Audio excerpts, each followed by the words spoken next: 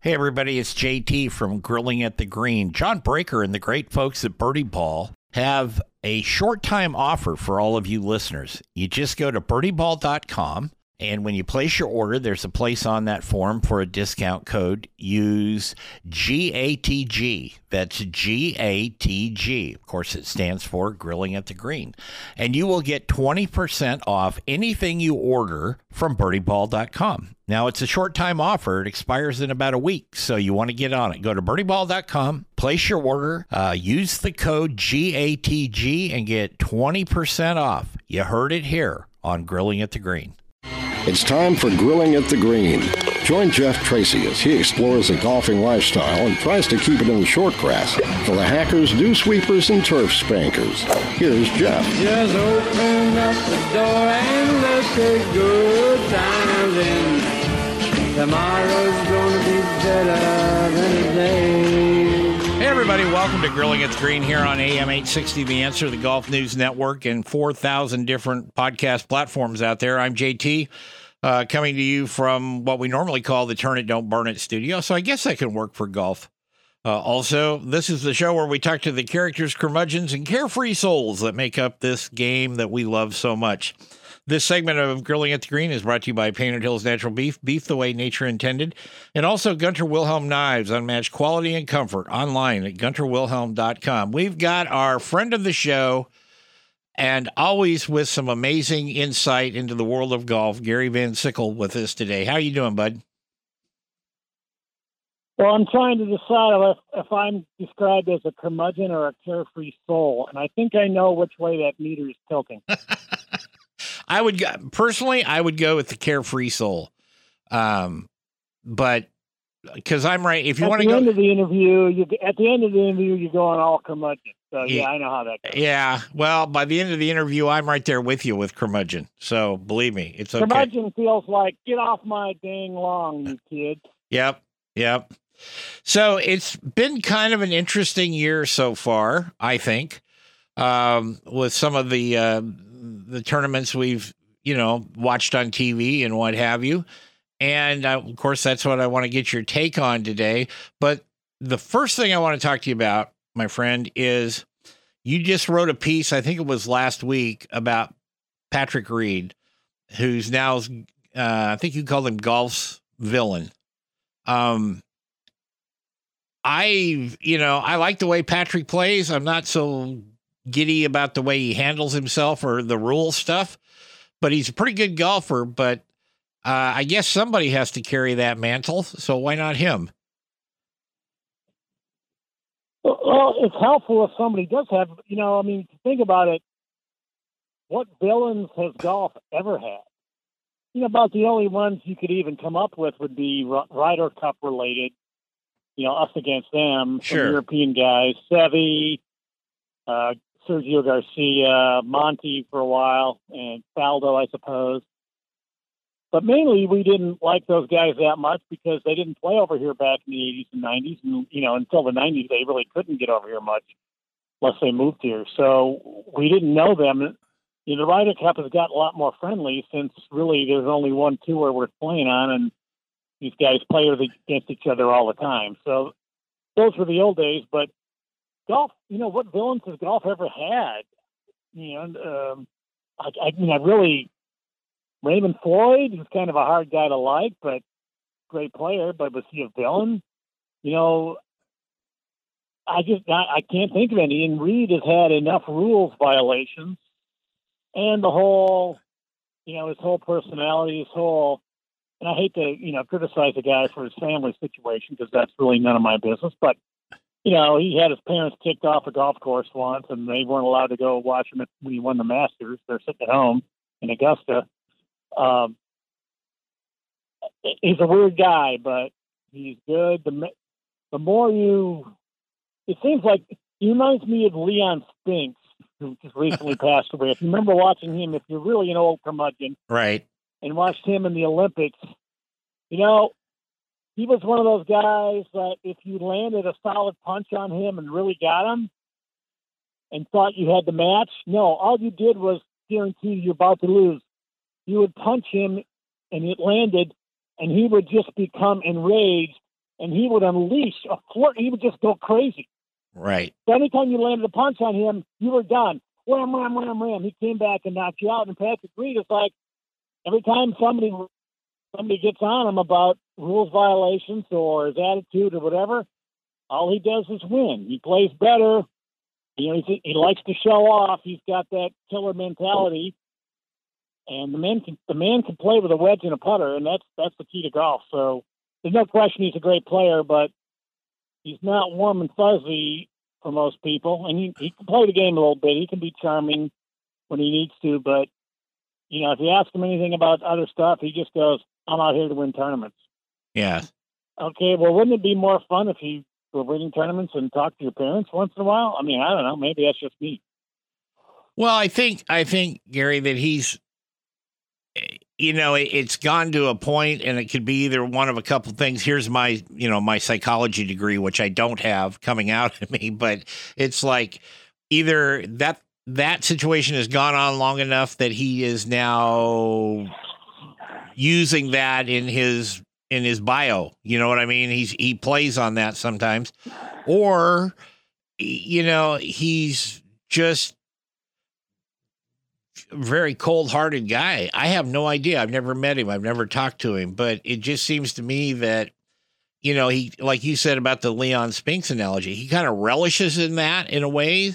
But when you see things like what happened, you know, there a couple weeks ago, and I didn't see it. I saw edited replays of it. So I'm not one to sit there and make judgments on that. I didn't see it.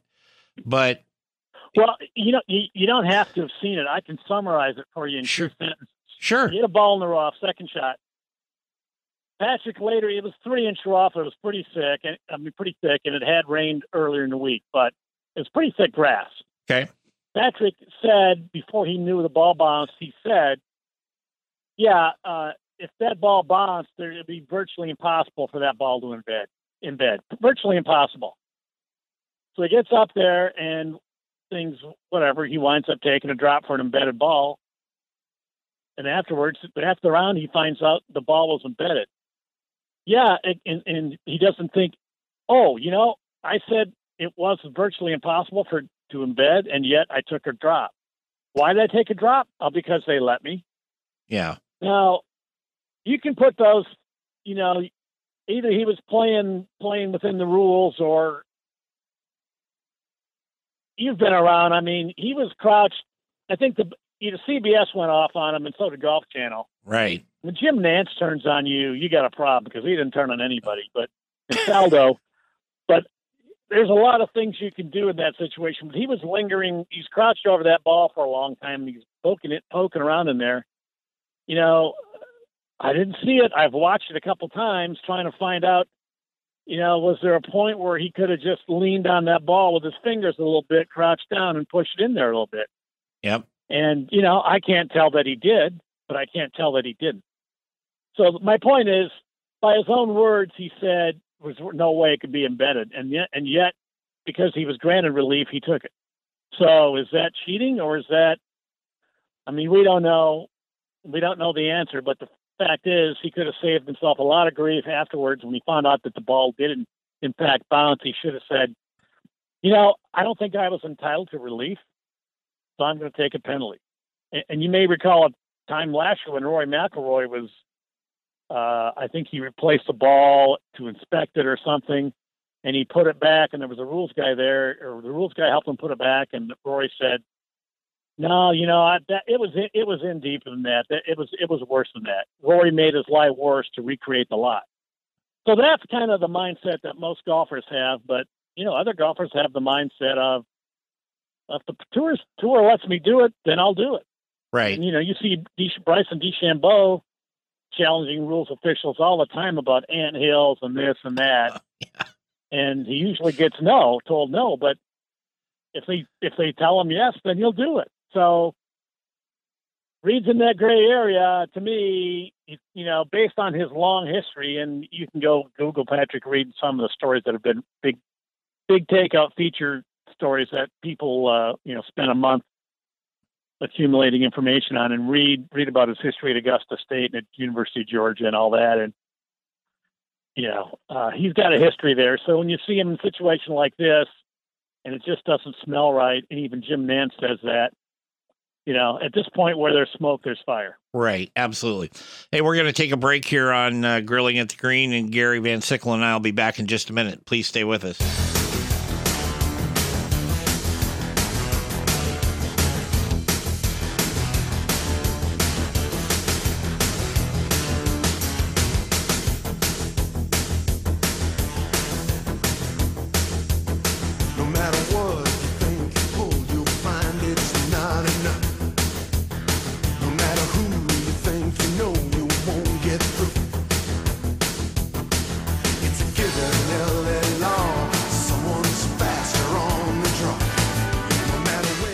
Hi, everybody. It's JT, and this is a special version of Grilling at the Green. Grilling at the Green is brought to you in part by Painted Hills Natural Beef. Beef you can be proud to serve your family and friends. That's Painted Hills Natural Beef. On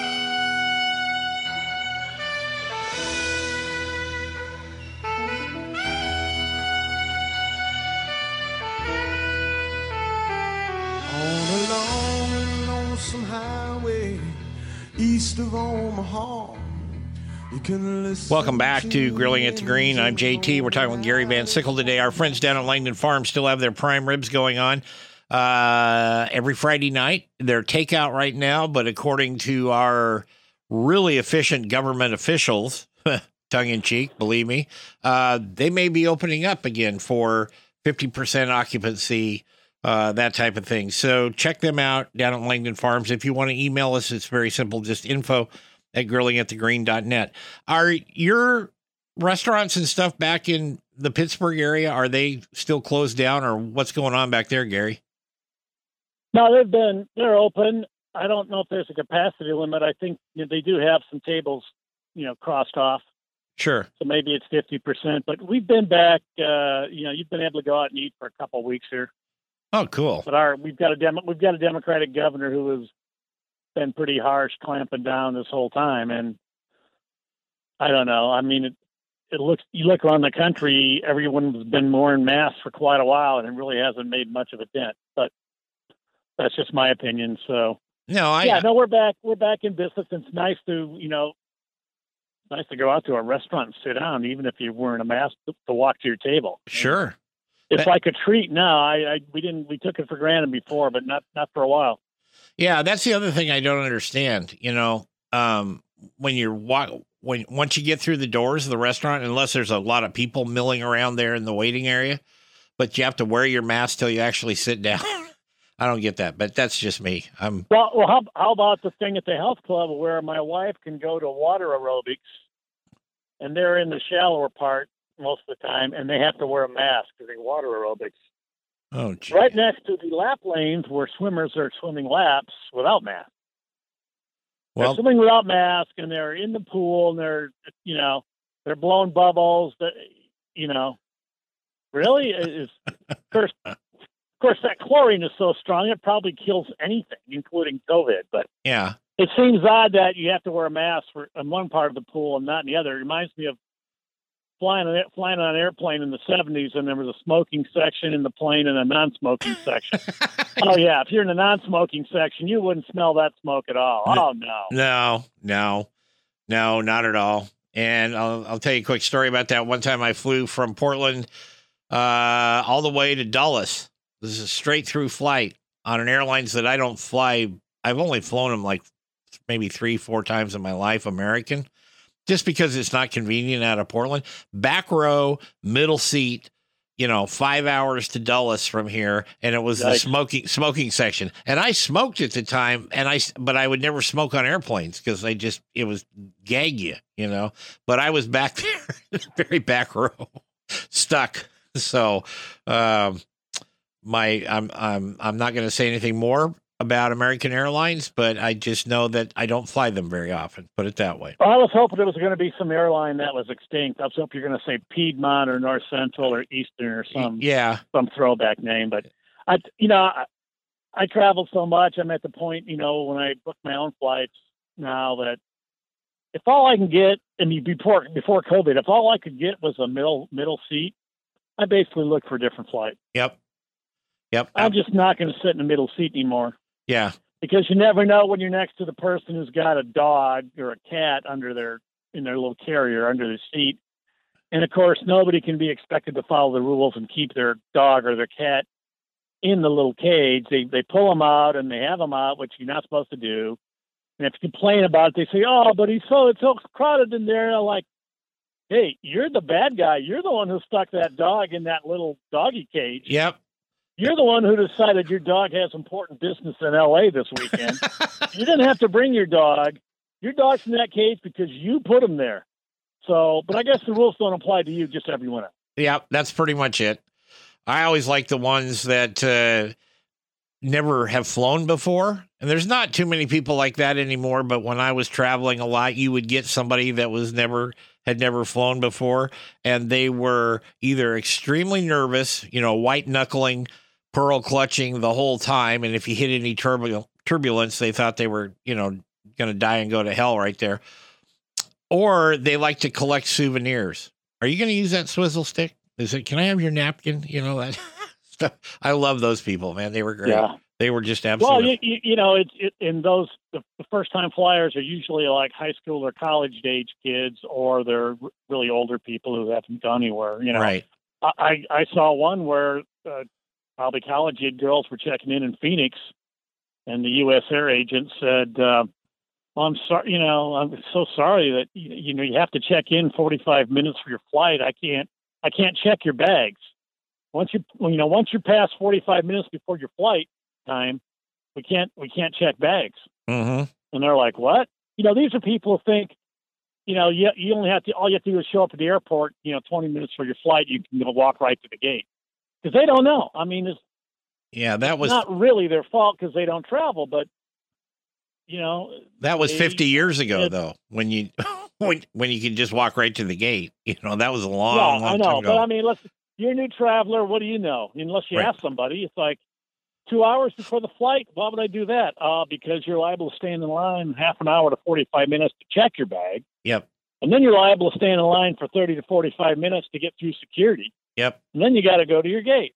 And then you got to get in line to board the plane. I mean, but people don't know that. And, it's trial and error, but you see some sad stories and people cry and, Yeah, we don't like, I don't like to see people cry. It's no, it's too bad. Or the flight's canceled. What am I going to do? Yeah. Well, you're going to wait for the next flight, which unfortunately nowadays is not going to be in 90 minutes. You're lucky if there's another flight going to even before COVID, they cut back on so many flights. If you miss a flight, oh man, you're looking at spending the night in the airport because there are not that many, depending on where you're going. Airlines don't go to sit. There's not a flight every hour, every 2 hours. They might only be 2 a day. And if you miss the last one, you either get in a hotel or you're sleeping on the couch at gate 12. Done that too for, getting out of one city, trying to make a connection in another. And then, it just, and don't worry about your bags because they'll show up in 3 or 4 days if you're lucky. But, you miss the flight and you're just kind of there. We're going to take another quick break, and Gary and I will be back in just a minute. You're listening to Grilling at the Green. You are, and I'm telling you the truth.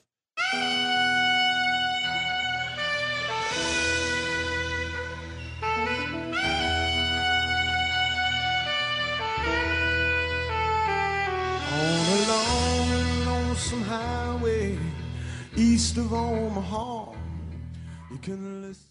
Hey, it's JT, and this part of Grilling at the Green is brought to you in part by Ben Hogan Golf. Check them out online at benhogangolf.com.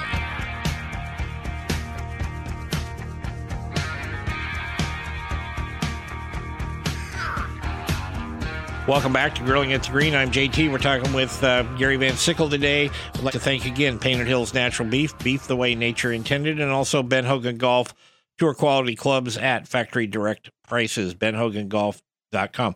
I can tell you this, Gary, Ben Hogan Golf and PXG and some of those companies, I think, had a banner year due to COVID.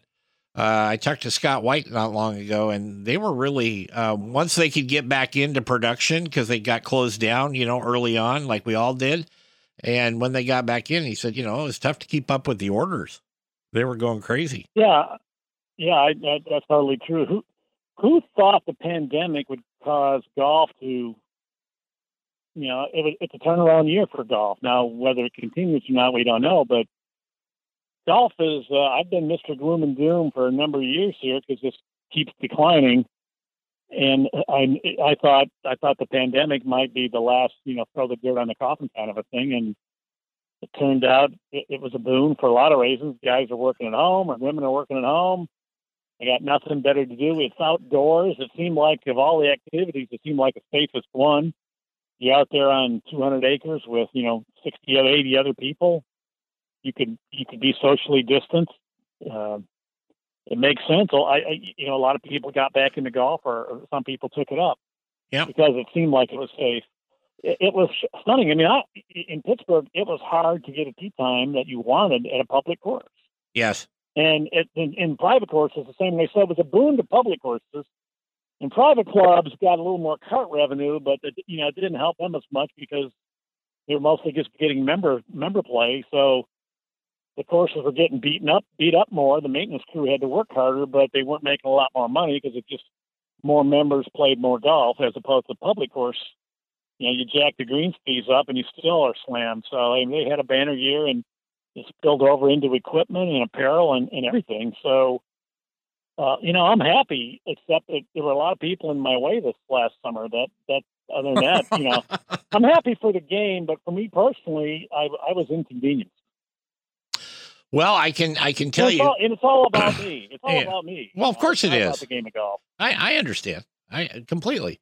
I can tell you that you hear me mention them every time I do the show. Langdon Farms, which is a lovely public course right off the Interstate 5, not far from where I live, and then I live just a few blocks from the OGA, the Oregon Golf Association's home course there, where they're located, and those guys are always slammed.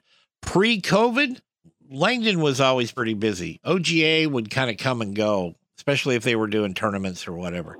But now I drive through what would essentially be the back nine at the OGA to get to one of the access roads to get from my house.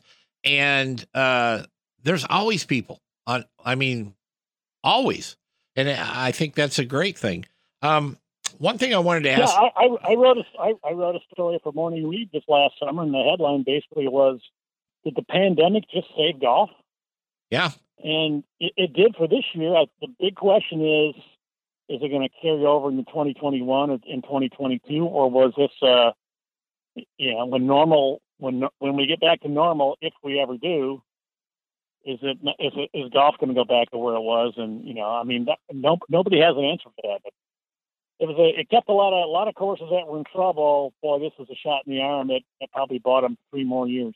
I imagine. And I hope so. I really hope so. I hope so too.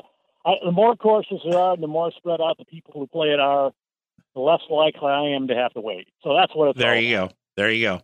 It's the Van Sickle rule of physics there. Yeah, look, Jeff, I have one goal in life. I just want to play golf unimpeded. That's it. That's a pretty simple rule, really. Yeah, I'd like to do all things unimpeded, but let's be realistic here. If it comes down to it, I'll just take golf, being unimpeded in golf, and the rest of it I'll wait. There you go. Yeah, that's what I want to do. So normally we don't talk politics on this show, and to me, this isn't a whole lot about politics, but Annika and Gary Player received a lot of crap, as far as I'm concerned, about getting the Presidential Freedom Award because of Trump was the president then. I didn't have a problem with it, and you had some of the writers, giving them static. And in fact, who was it? Rick Riley went after Tiger and said he's got blood on his hands now for having the Presidential Freedom Award, a couple of years ago, whenever he got it. Personally, I think that we should not bring those types of politics into our game. That's just me. There's plenty of other airtime out there for people to address those things without dragging golf into the middle of it and trying to be sanctimonious about what somebody did or earned or whatever. I just wanted to get your thoughts on it. Well, a lot of people did really suffer, and I'm not sure who coined the term, but they suffered from Trump derangement syndrome, or TDS. Yep. And, Biden is doing stuff now that Trump did, but it was terrible when Trump did it, but it's great when Biden's doing it. Yeah. Just a lot of hypocrisy, but that's Sure. that's the basis of all politics. Sure. Yeah, Trump was a polarizing figure. Yeah. I'm not sure why he was polarizing. They went crazy even before, when he was running for president. They had the knives out for him. Yeah. So, he never had a chance. And this isn't going to sound political, but, look at what he did in 4 years. ISIS was beheading people every week and taking over the whole Middle East. In 9 months, they were done. He took them out. Yep. The guy in North Korea is threatening to cause a nuclear war, and what happened to him? Trump talked to him. You never heard of another peep. He stopped travel to China right away, as reasonably early as anybody could. And, of course, Biden and many others criticized him for being xenophobic, but it turns out he was right in the money, and he should have stopped travel from Europe, too. But he got criticized for that. He was right. He's got a bill. He got Middle East peace. He got all these countries on board for Middle East peace. And it was like, oh, never mind. That, it's Trump. It didn't count. So I get why it was risky to accept that award. I don't really get why these people were 2,000% opposed to Trump even before he got into office. But he got a lot of things done. I guess if Trump was going to give me a presidential medal of freedom, I probably would have turned it down too, because of the nutballs out there and the toxicity. This thing about, you have people rioting in the Capitol. Well, what, did one person die? We had rioting, you're a better expert. You had rioting all summer in Minneapolis and Portland and other cities. Yeah. All that was okay. People died. That was okay. But this thing, we got to put a fence up around the Capitol and spend $400 million a month to make sure nobody can get into the Capitol building again. Well, gee, I would think some people in Portland might have wished they'd done something like that after the first week of rioting. Yeah. But I'm not there, so I can't say. But people, politics and religion, people don't listen to common sense or logic. They just have this passion, and that's just the way it is. Yeah. Trump he was hated before he was elected.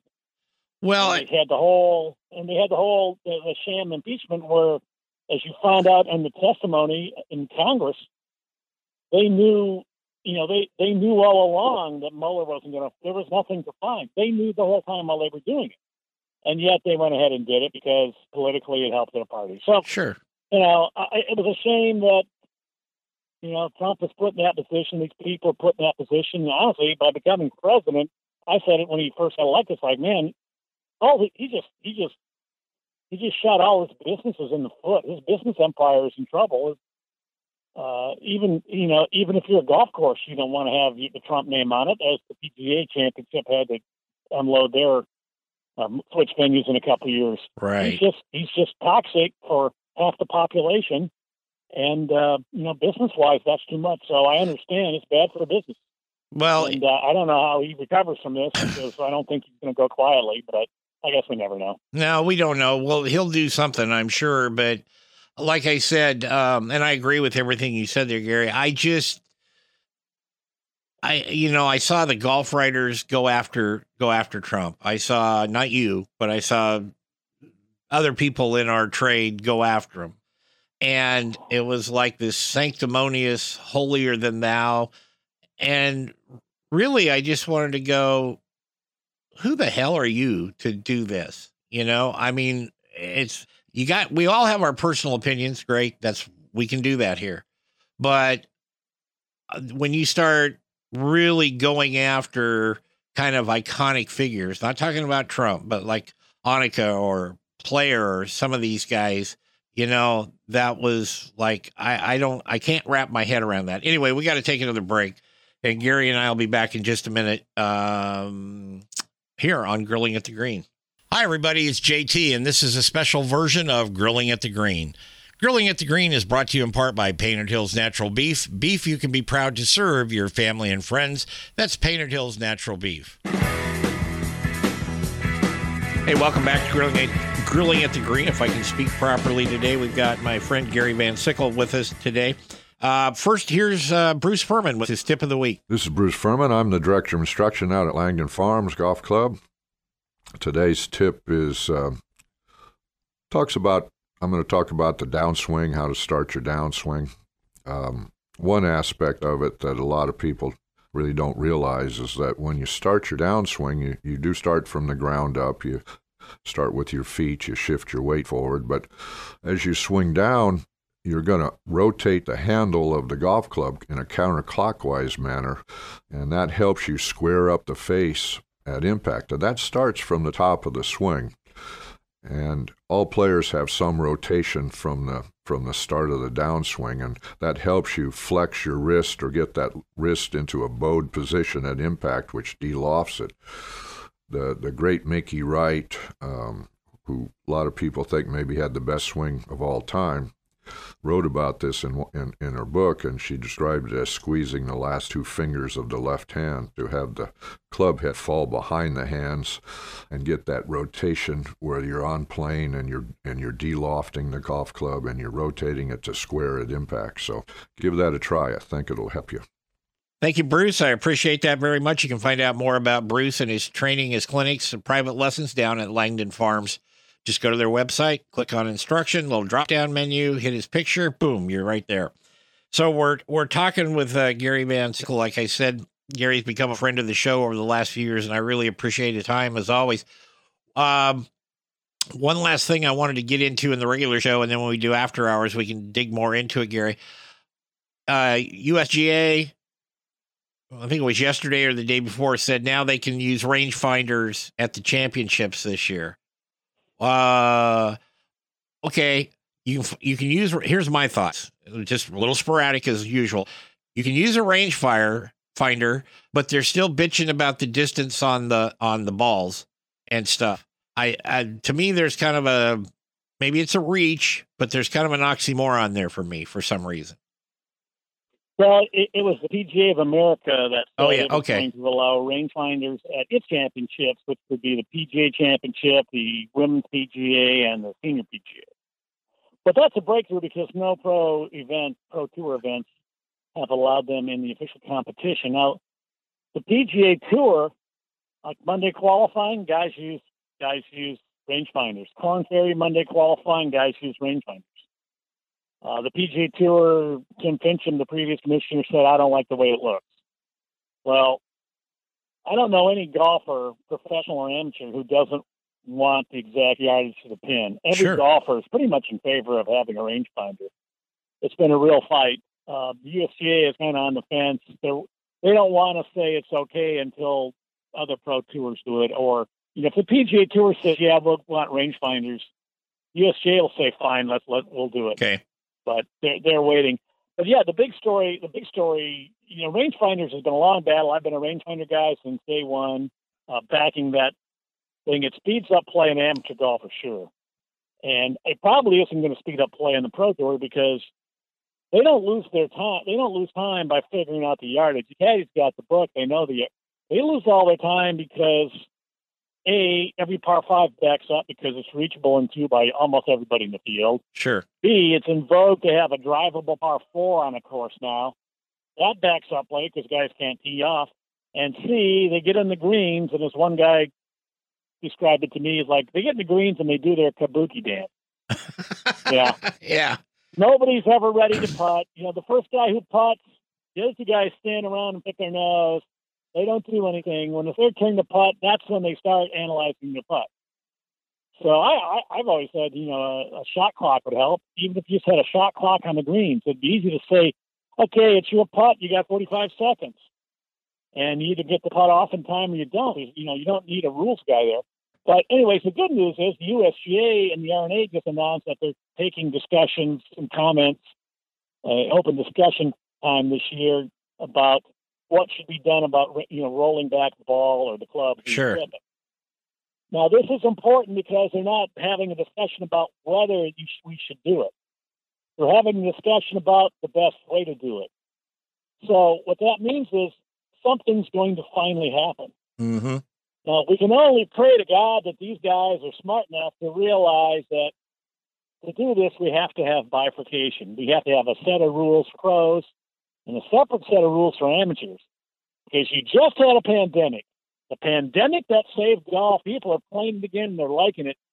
You can't come back the next year and say, oh, yeah, hey, you amateurs, yeah, we're going to take 20 yards away from your tee shot, and here's a ball that doesn't go anywhere. You can't do that. No. But you can do it to the pros because they need to. It's ridiculous. You know, the only courses long enough for the PGA Tour players to play anymore are basically the course of the PGA Tour. We're gonna wrap this up, but Gary and I are gonna pick this up in after hours. So Gary, thanks for being on the regular show. Talk to you in about 30 seconds here. And folks, thanks for listening this week. We'll be back next week with another edition of Grilling at the Green. Take care, everybody. Grilling at the Green is produced by JTSD Productions, LLC, in association with Salem Media Group, all rights reserved.